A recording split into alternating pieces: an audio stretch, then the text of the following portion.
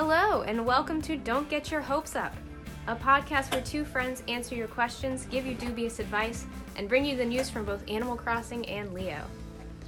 Hi Lydia, how are you doing today? I'm okay. I'm kind of angry, but just in a slow way that doesn't really have a direction, and I don't think it's going to go away. So that's okay. I'm doing well, relatively. How are you? Are there causes to your anger outside of quarantine? No, okay. It's just quarantine.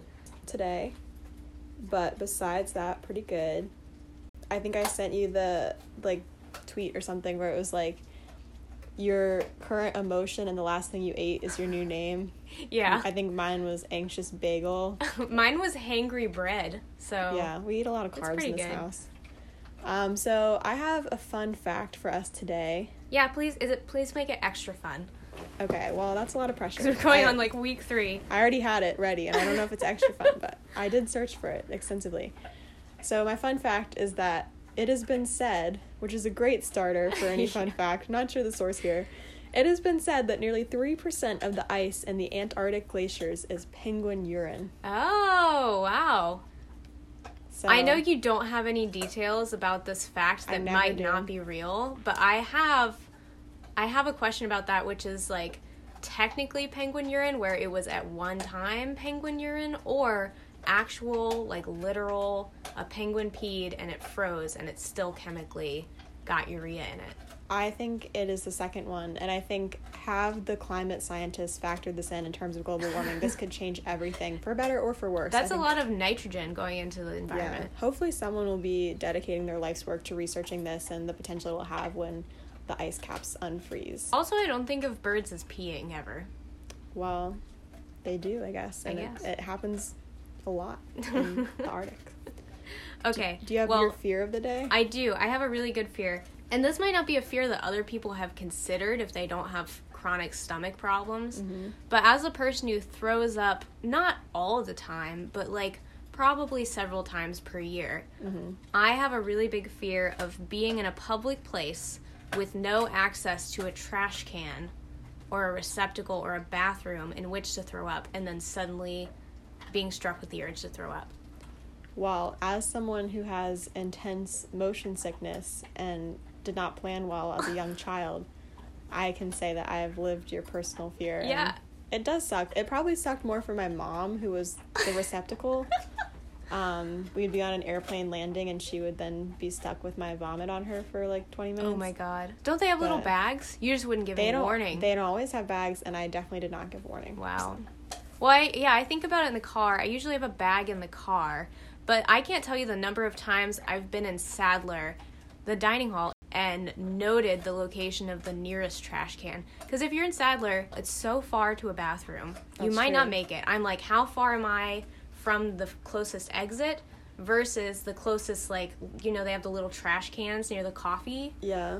Maybe you should always get a cup for water and only fill it up a third of the way so there's room. And sometimes you're just not in a place, you're on a bus and you forgot that sometimes you get car sick or anxious or something. I try to keep a plastic bag, in all of my purses and backpacks for that purpose. Just always scout it out, because you never want to be in a situation where you have to throw up indoors and there's nowhere to throw up.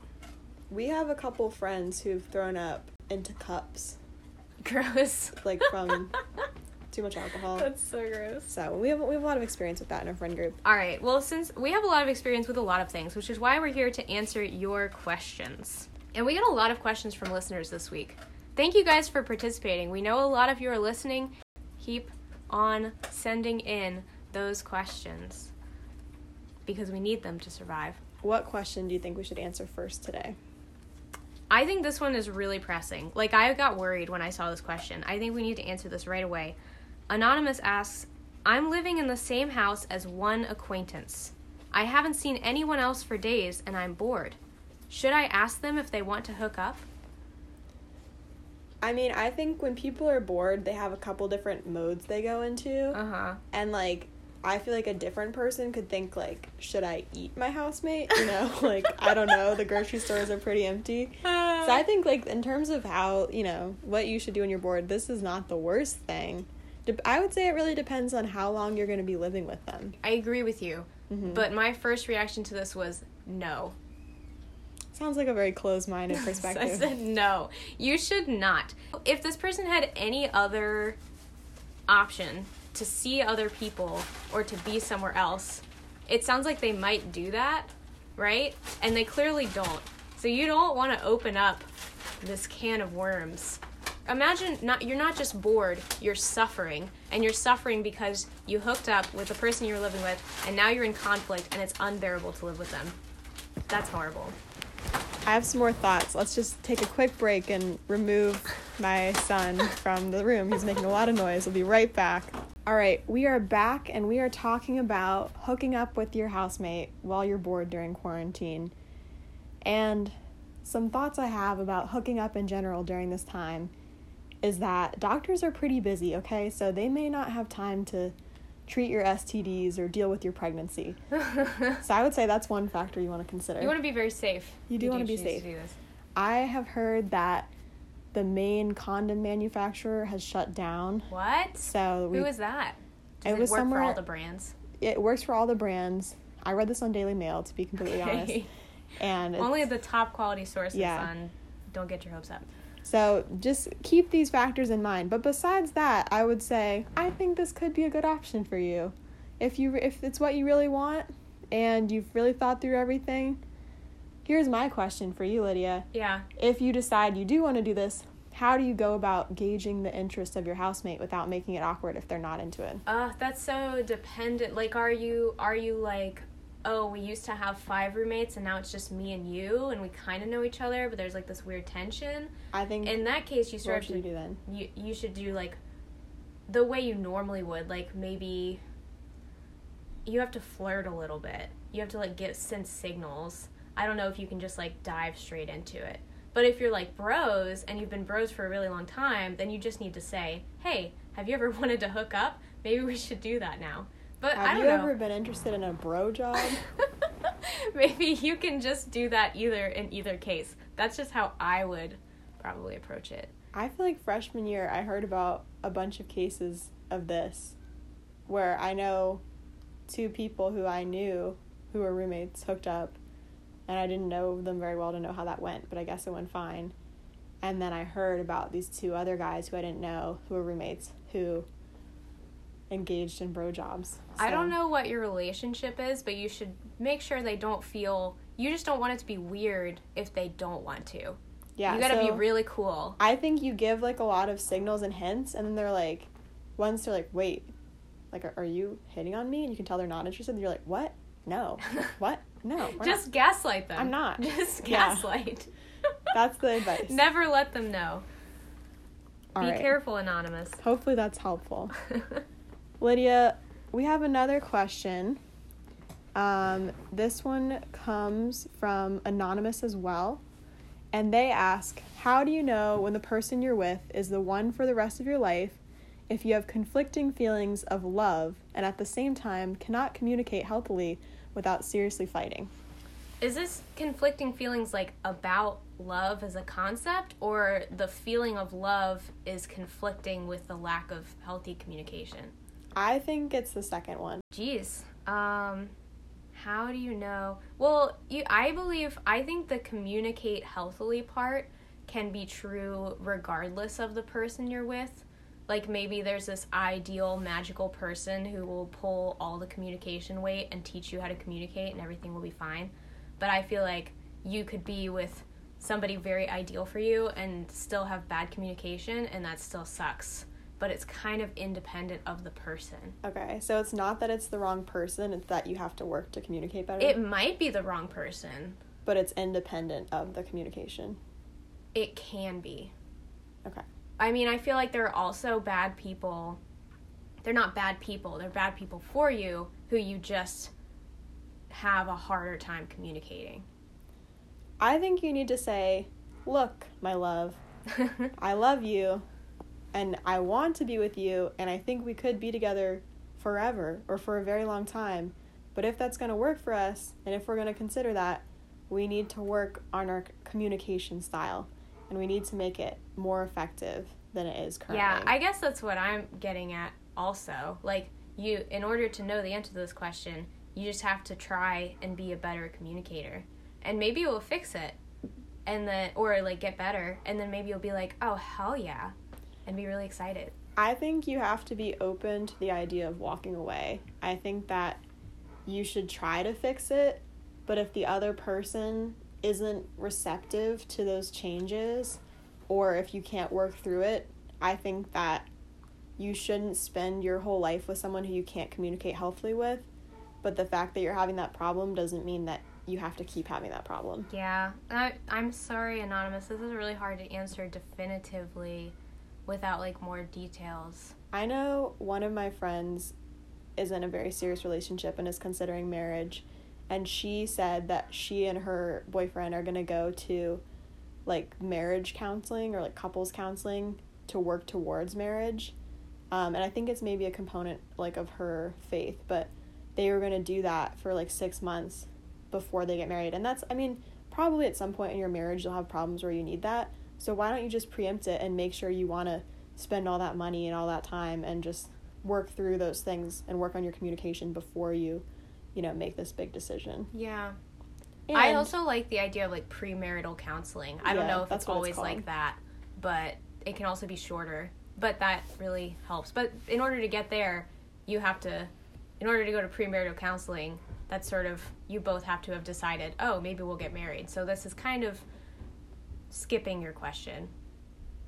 Well, I think you could still, talk about, I don't know how open you are with your partner if you guys are on that page. But I think also for people who don't have a lot of money to go to therapy or counseling, you maybe can get it free through religious services. And also you can find online some questionnaires, which me and Lydia have done together to make sure our relationship is good. And you can go through these questions, and it's questions of, like, how well do you guys know each other? What are your communication styles? And that's at least a step in the right direction to see if things are working for you, too. Dude, I highly recommend online questionnaires. Those are so fun. I was trying to find the one I have saved on my computer right now. All right, we may come back to that. We think this is a very important topic. But another important and pressing topic as we get closer and closer to taxes is, what are the odds as a college student without a real income that the IRS could actually get me for not doing taxes? Thank you, Joe, for submitting this question. And here we are, two tax experts to answer it for you. Exactly. Tax experts in the sense that we are both college students who are probably also, in some small way, evading taxes at this very moment. I will say that I skipped the personal finance unit in my high school because my teacher had a sick kid. And then also, I've never taken an econ class or filed my own taxes. Yeah. But that's not going to stop me from answering this. Dude, here's my stance. If the government makes it so hard to answer your tax questions by Googling, if you genuinely can't figure out how to file your taxes, then you don't have to pay taxes. If you can't figure it out, how are they going to figure out that you didn't do it? Yeah, exactly. I mean, if you're like, oh, does my scholarship count as taxable income? Is my grant taxable income?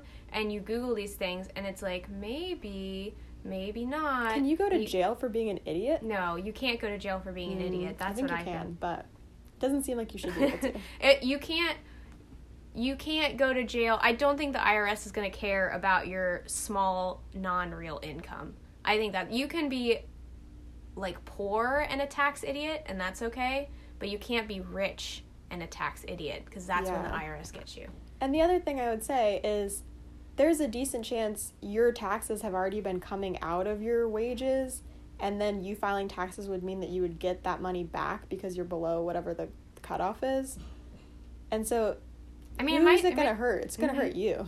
Yeah, the government is glad that you don't know how to do your taxes. They don't want you to know. That's why they make it so hard. That is why they make it so hard. You might try doing it just for practice. I feel like I should do my taxes just for practice, like, while it doesn't matter now, so I can still be like, Mom, how do I do my taxes? And then I can figure it out, and then I'll know for when I do have a job, ? Joe, please write us back in a year or 6 months and let us know if you're in jail or not, so we can give better advice to the next generation. Some data points. Thank you very much. All right, well, I have a question, and this is kind of a hot topic right now. You all may have heard earlier we had an intermission because a dog in the room decided to make a lot of noise. Jenna wants to know, what is the best way to convince your parents to foster or adopt a dog during quarantine?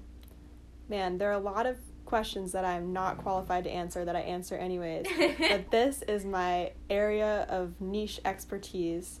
When I was 4 years old, I wanted a dog so bad. Dog was my first word. I needed a dog. And so I wrote a sign, and the sign said, my name said Bailey, and then it said, I want dog. I don't think I had great grammar, but I posted this sign in our living room, and within a few months, I had a dog. I don't know if that'll work as well for you if you're over the age of 4, but I would say persistence and persuasion.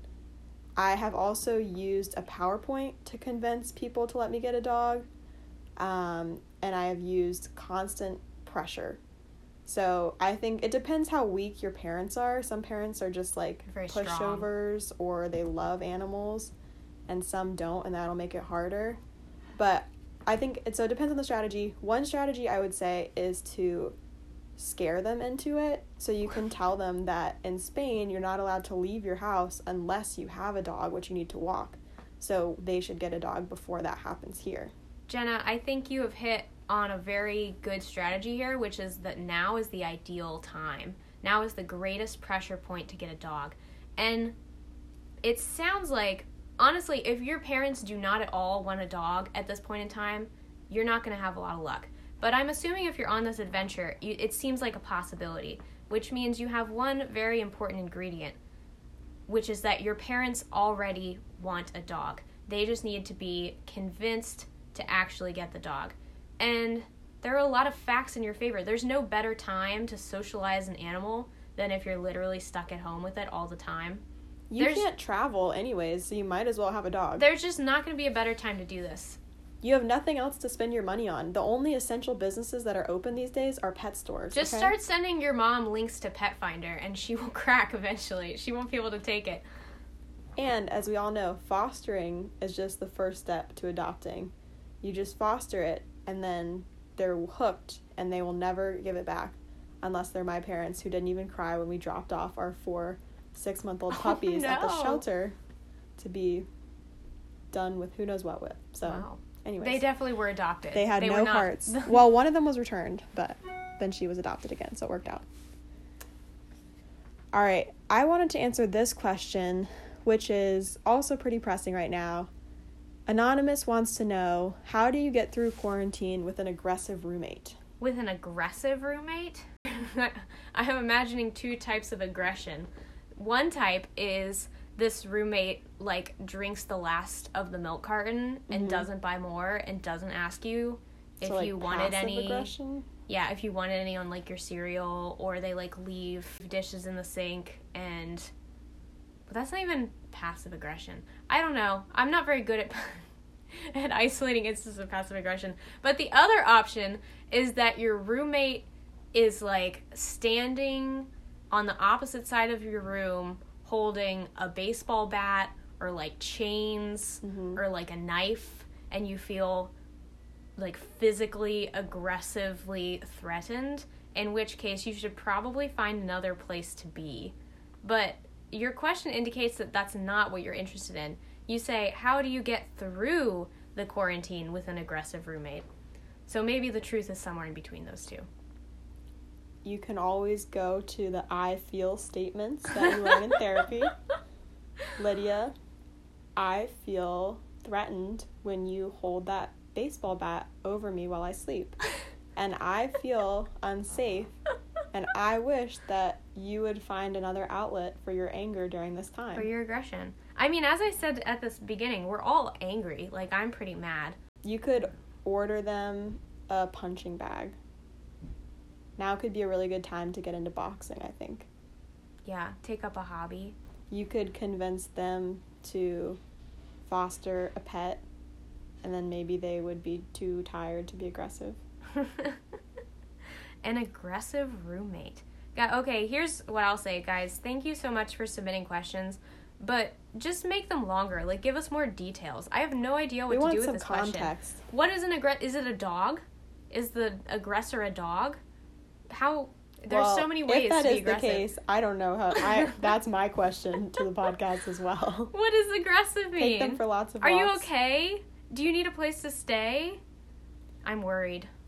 I mean, in all seriousness, all the domestic violence lines are still open, and I know that is something that's really bad right now. So yeah, I mean, this is like a real thing. This is more of a for a lot of advice people. podcast, but definitely look into those reresources if you need to. It is really hard to be stuck in the home when the home is not a great place for a lot of people. I am assuming, since this question was sent to either me or you, that we would actually know if there was an actual, like, situation going on, so that this question is kind of more silly or, like, mild than that, but in all seriousness, it is a real problem. And if it is a more silly and mild one, I would say this could either go really well or really poorly, but you could try tickling them. I feel like that lightens the mood. Fluffy fingers, as some call it. You could be aggressive back. 2 different strategies. Just be aggressive first. They get out of bed in the morning and you're like, I don't know how to be aggressive. I was like, hey, good morning. Aggressively say happy things to them. When I am babysitting and the kid cries over something dumb, then I will start to cry too. Like, pretend cry, and then they'll be so confused and concerned that they will stop crying. Mm-hmm. So maybe that could work in terms of the aggression. They'll be like, ooh, I don't like how that feels. I won't do that anymore. Whenever your roommate gets angry, just, like, mirror their emotions. You guys could wrestle. Then maybe you'll have so much sexual tension it'll turn into the hookup question. Yeah, you'll get to hook up. That could relieve some aggression. That's a really good question. I actually like that. That really made me think. Okay, this is another thinking question. This question comes from friend and listener Jack Morris, and I think it's especially topical at this moment in history and time. Jack Morris wants to know, what's up with this God guy? Man, what is up with this God guy? I don't have a good answer to this one. I think the God guy is saying, what's up with you guys? This is definitely our fault somehow. He's definitely not happy. He's definitely not happy at the moment. Plague. Have you seen that post that's going around that's like an excerpt from the Bible, and it's the locusts. I saw a mosquito yesterday. Oh, wildfires or something? Oh, fires. Yeah. The fires in Australia, and then they're like, there's a plague, which is obviously now the plague, and then maybe it's locusts. I can't remember the exact things. But in an event of such biblical proportions, you can't help but think, like, should I have been a Christian by now, or some other religion? Like, should I just... Pascal's wager, should I, like, repent and join just in case? Have there been any studies to see if one religious denomination is doing better during this time than the rest of us? And maybe we can all convert over and see if it ends. I bet religion does do better in general. Well, I think they're struggling because they can't go to church. Right, right. Oh, that's true. I personally lost my job at the church recently. This is very unique. Yeah, once again, in terms of what we're qualified to answer or not, I don't know about this one. As someone who's not very religious, this is the one thing that I've heard that I like, which I've said to you very recently, and I'll say it again. Okay. So this is, like, the idea that, like, if you look at a beautiful tapestry and you turn it over, you see that the other side is all messy and knotted and confusing, and you can't see a pattern. And that's the side we're seeing. So this is all part of God's plan. But that doesn't feel great when you can't breathe from coronavirus or get in a car crash or lose your job. So I think, like... In our more secular world, like, there are some people who are really comforted by that, and there are some people who are really like, man, that doesn't help me at all. Like, that's BS. And some people don't really like the idea of a higher plan being used to justify suffering. Yeah, I don't really like that. But to each their own. I like to think of the God guy as... Or gal. Yeah, the God thing. Or entity. As, like, the idea that humans are created in God's image. It's like it represents an ideal that we can all have for goodness towards each other. And it's something to strive for, and it's something to look to. And what that something is, I don't know. It's probably a lot of things. It's like all the virtues. It's like love and patience and kindness and, like, respect and all that stuff. But I feel like a lot of the stuff falls apart when you start thinking about it as like a point system, or like an executive branch, or like a fate determiner. I think the most successful modern Christians, and I don't know anything about a God other than the Christian God, kind of take that stance. That just takes me back to our philosophy class where we both got really entrenched in determinism. So I can't talk about that right now because then I'll feel weird. It's good to feel like you have power. Let's bring that up some other time when I have a more emotional energy. And for now, let's move on to a lighter question.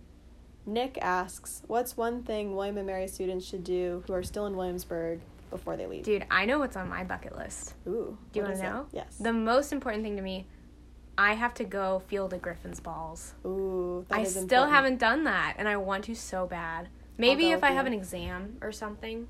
I don't really think I have finals at this point, but maybe the night before I have an exam. I would say, while there's many things that are a lot harder to do now that we are social distancing, like have friends, there are some things you still can do, and if you're still on campus, for now, you can still be walking on campus because we're allowed to be outdoors and everything. So I think that, considering that, you can go to places on campus that you maybe haven't been. You can go to the Bada Dock.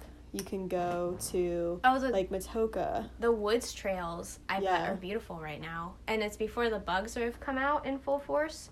And I just didn't even know, like, so many trails existed back there until this past summer. Yeah, I think that it's a really pretty time on campus. Everything is super green and lush. And full of pollen, if you're into that. I'm into that. So, go lie in the sunken gardens. Go look at the stars. William and Mary is a truly, truly beautiful place in the spring and summertime. And you never get to see it. Like, it is really good when people are here. But you never get to see it like this. Nobody's on campus. It's so quiet. The birds are everywhere. The squirrels are out. You probably see deer. That's what I love about being at William and Mary in the summertime. And you kind of get it right now with, like, a different time of year. You could also do some of your bucket list items virtually. So, say you want to do the triathlon, but you feel weird doing it by yourself and none of your friends are here. You could Zoom with your friends and carry them along with you as you do the triathlon. Get a GoPro. I don't know, should they the streaking? I don't know what they should be doing. You could do the triathlon 6 feet apart if you have friends here. You should probably be 6 feet apart doing that anyways. So yeah, that's an ideal social distancing activity. I want to do the triathlon again. All right, I want to share some news from the coronavirus. Good, I was just about to ask you about that. Yeah, just an update for those listening in the future and the past. It's still coronavirus. We're like week 3 of everything going down. I don't know. Social distancing measures have been increased probably in a lot of states. Mm-hmm. Everybody's just staying home, or they should be. Only essential employees are going to work. My mom's still going to work. She's a nurse. So healthcare workers and, like, grocery store people. And my news this week from the coronavirus is that you should not listen to anything I say about the coronavirus on this podcast.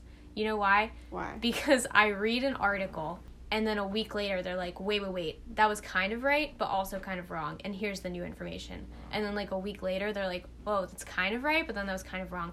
And we're all just, like, guessing about it, and the best thing you can do is, like, try to minimize your contact with people, because it's just so hard to devise, like, an actually smart strategy with your own brain. Wow, it doesn't help that we take so long to edit this and put it up, that by the time it's like your news is completely irrelevant at that point. I know. If you listen to last week's podcast, the paper that I was talking about, other things had been studied about it by then, and they were like, kind of, but also not really. Like, the number's probably lower, or it's probably this, or it's probably that. And I just see so many contradictory things. You should not rely on me as a source of information about the coronavirus, is what I'm saying. Well, you know who you should rely on? Who? The most reliable source of information I know. Who? Which is the Daily Mail Snapchat story. The Daily Mail Snapchat story. Which told me that the amount of the virus that you take into your body affects how sick you get, which does kind of make sense. So perhaps you get more sick if someone coughs in your face than if you are 6 feet apart from someone and somehow a little particle floats into your nose. So just keep that in mind. Do your best with social distancing, and 3 feet is better than 2 feet and 4 feet is better than 3 feet. And I recently heard in another podcast that we should be doing 12 feet. 12 feet? Yeah. Jesus. Here's the other thing. Let's all remember that even though some things make sense, sometimes science is counterintuitive, and none of us, including me, only very few people actually know biology. That's so, true. like, our interpretations of these things are never going to be as complete as the original interpretations, especially when they're going from science headline to news headline to maybe a secondary news headline to your brain, where you mix it up with all your other information, you come out with a conclusion. And not that you can't do those things, and not that your own interpretation isn't valid, but also you should be aware that, like, we don't know anything about biology. Well, also, two things. One, the science isn't super long-standing. It hasn't been replicated a bunch, so it's not super great. But also, Lydia, hopefully to make you feel better, even the CDC is messing up. Like, now the CDC is like, wait, shoot, maybe we should have told people to wear masks this whole time, because it turns out that maybe they are sick and don't know it yet and are coughing. So, who knows? Not even the CDC. Yeah. Just do your best and be nice to other people. Bailey, do you have a message this week to the coronavirus? My message is that I'm tired of talking about you and thinking about you and talking to you. And I have something more important to talk about right now. Okay. Which is The Bachelor. Okay. Let me answer this question from Mary. What are your thoughts on both Peter Weber and Hannah Brown potentially rekindling relationships with people they kicked to the curb in the final season? Ooh. And can we start by filling in people who, for some reason unknown to me, do not watch The Bachelor, and maybe they want to know that Peter was the most recent Bachelor, Hannah was the most recent Bachelorette. They both have now restarted relationships with people who they sent home during the season. Because to me, Hannah messed up, right? She had 2 people in her final 2, and she picked one that turned out to be a guy who had lied and maybe wasn't as good for her. Which we all knew. Yeah. But she didn't know that. She didn't know that, and it came out afterward, and they broke up. And that was very unfortunate. But it was kind of like he did conceal a very big aspect of their relationship, which is that he had a girlfriend right before he came on the show. Whereas Peter, I just feel, I mean, they both made bad decisions, but I feel like you're actively encouraged to make bad decisions on The Bachelor. Yes. I can't even, can you explain to me how Peter's season ended? I honestly have blacked it out. What happened? Okay, so Peter, so he thought that Maddie went home. Well, he thought that Maddie went home, and then she didn't, and she accepted his rose. So then it was Hannah, what's her name? Hannah Ann, Victoria, and Maddie, and then he sent Victoria home. So then it was Hannah Ann. That was the right decision. We all knew that needed to happen. Oh, so wow, how did I forget this? Yeah. So then it's Hannah Ann and Maddie, but then Maddie takes herself home, which was good because she said, please don't have sex with anyone else. And then he was like, whoops, I did it anyways. So she took herself home, and then Hannah Ann is the only one he had left, and he was like, oh shoot, what do I do? Hannah Ann, let's get married. And then that wasn't a great relationship.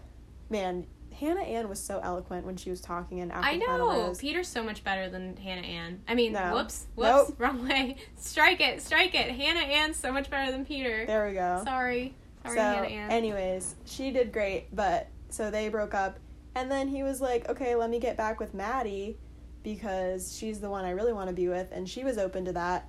But I'm pretty sure in between the end of filming, like by the time they got back together and then when the final rose aired, they still acted like they were together, but clearly they had broken up secretly.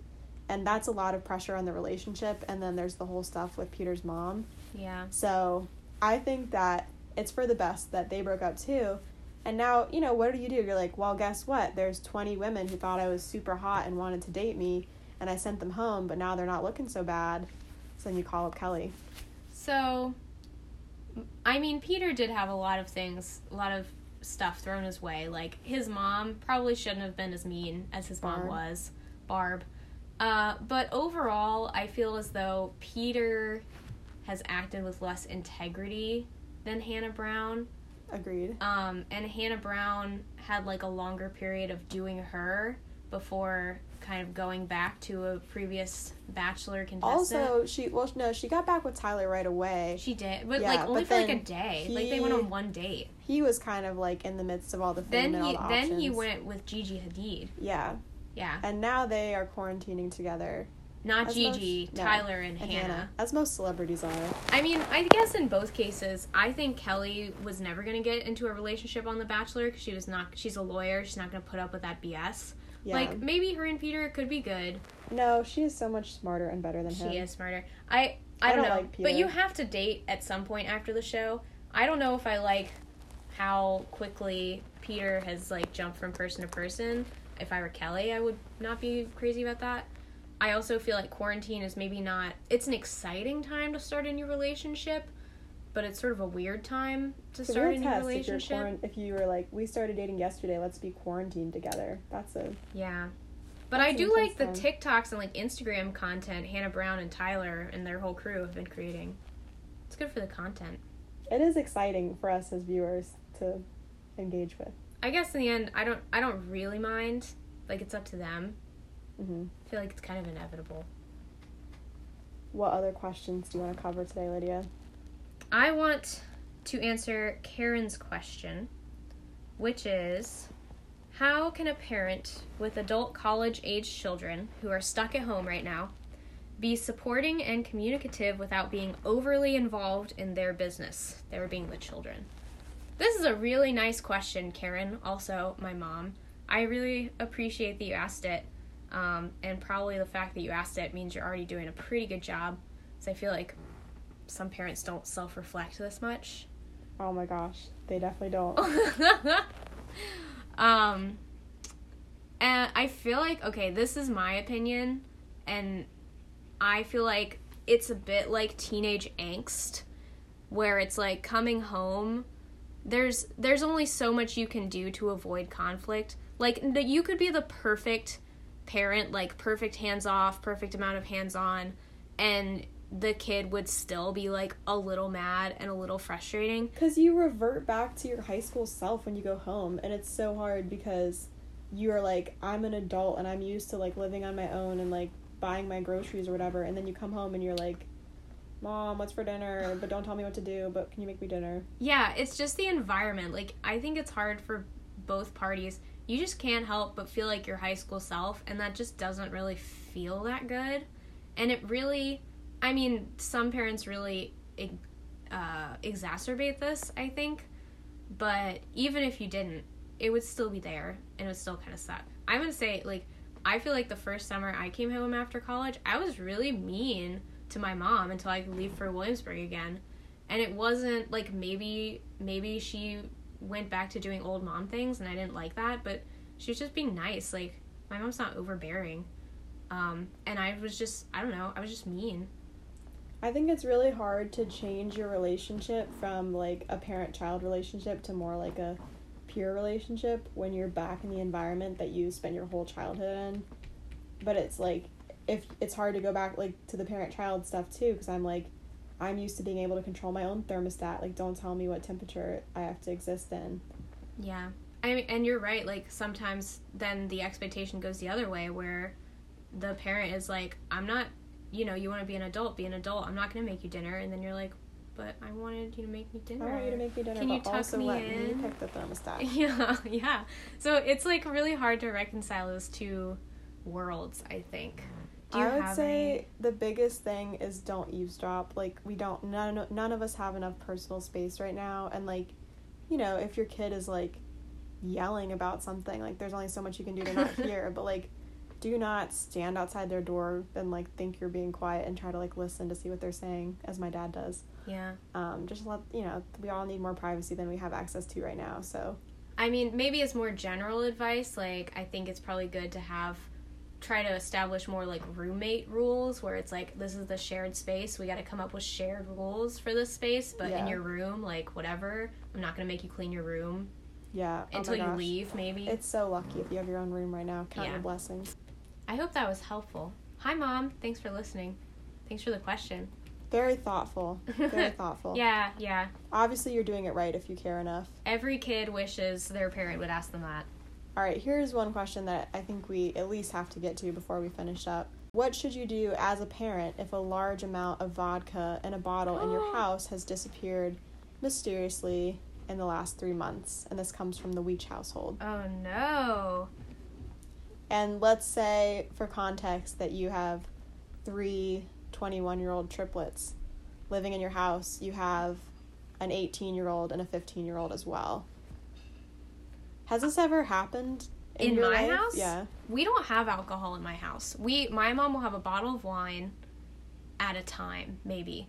Wow, a whole bottle. Yeah. Lit. I know, but, like, I was, like, the first time I went to a friend's house where there was, like, a liquor cabinet and copious amounts of just different types of liquor in there, I was like, what is this? It looks like a movie. I just never seen that before. I mean, obviously, it would be super weird if it was the 21-year-olds, right? I know Joe was asking us what to do, but I just want to solve this mystery for her. I mean, I think it could be. It's just like, but we're the 21-year-olds would fess up, like, or buy it themselves. It depends on the house environment. Maybe you just don't want to spend the money. One time in our house, my dad was, like, drinking some liquor when he had a cold. He thinks that bourbon cures colds. Maybe check it for the coronavirus. It may cure that as well. But he, like, spit it out and was like, this is watered down. Who did this? And he was so mad at me and my brother, even though he must have known that, of course, I was not drinking. Like, I was just not the type to drink in high school, especially when I was, like, 14. And then my brother is just a very blunt person. He was like, I would tell you. And he said to my dad, he's like, I've taken your alcohol many times, but I don't bother to water it down. I just drink it, and you never notice anyways. And so the mystery in my house remains. Maybe it was a babysitter or a dog walker, or maybe my dad just had a cold and didn't remember what liquor tasted like. Yeah. We'll never know. Well, I think that you guys need to set up a camera and face it towards the liquor cabinet and tempt them with maybe the parent can mention, oh, we just bought a new handle of this really great liquor.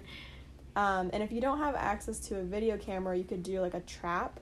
So you could fill the cap of the liquor. Oh, with, like, glitter. And then you'll find the suspect. That's so smart.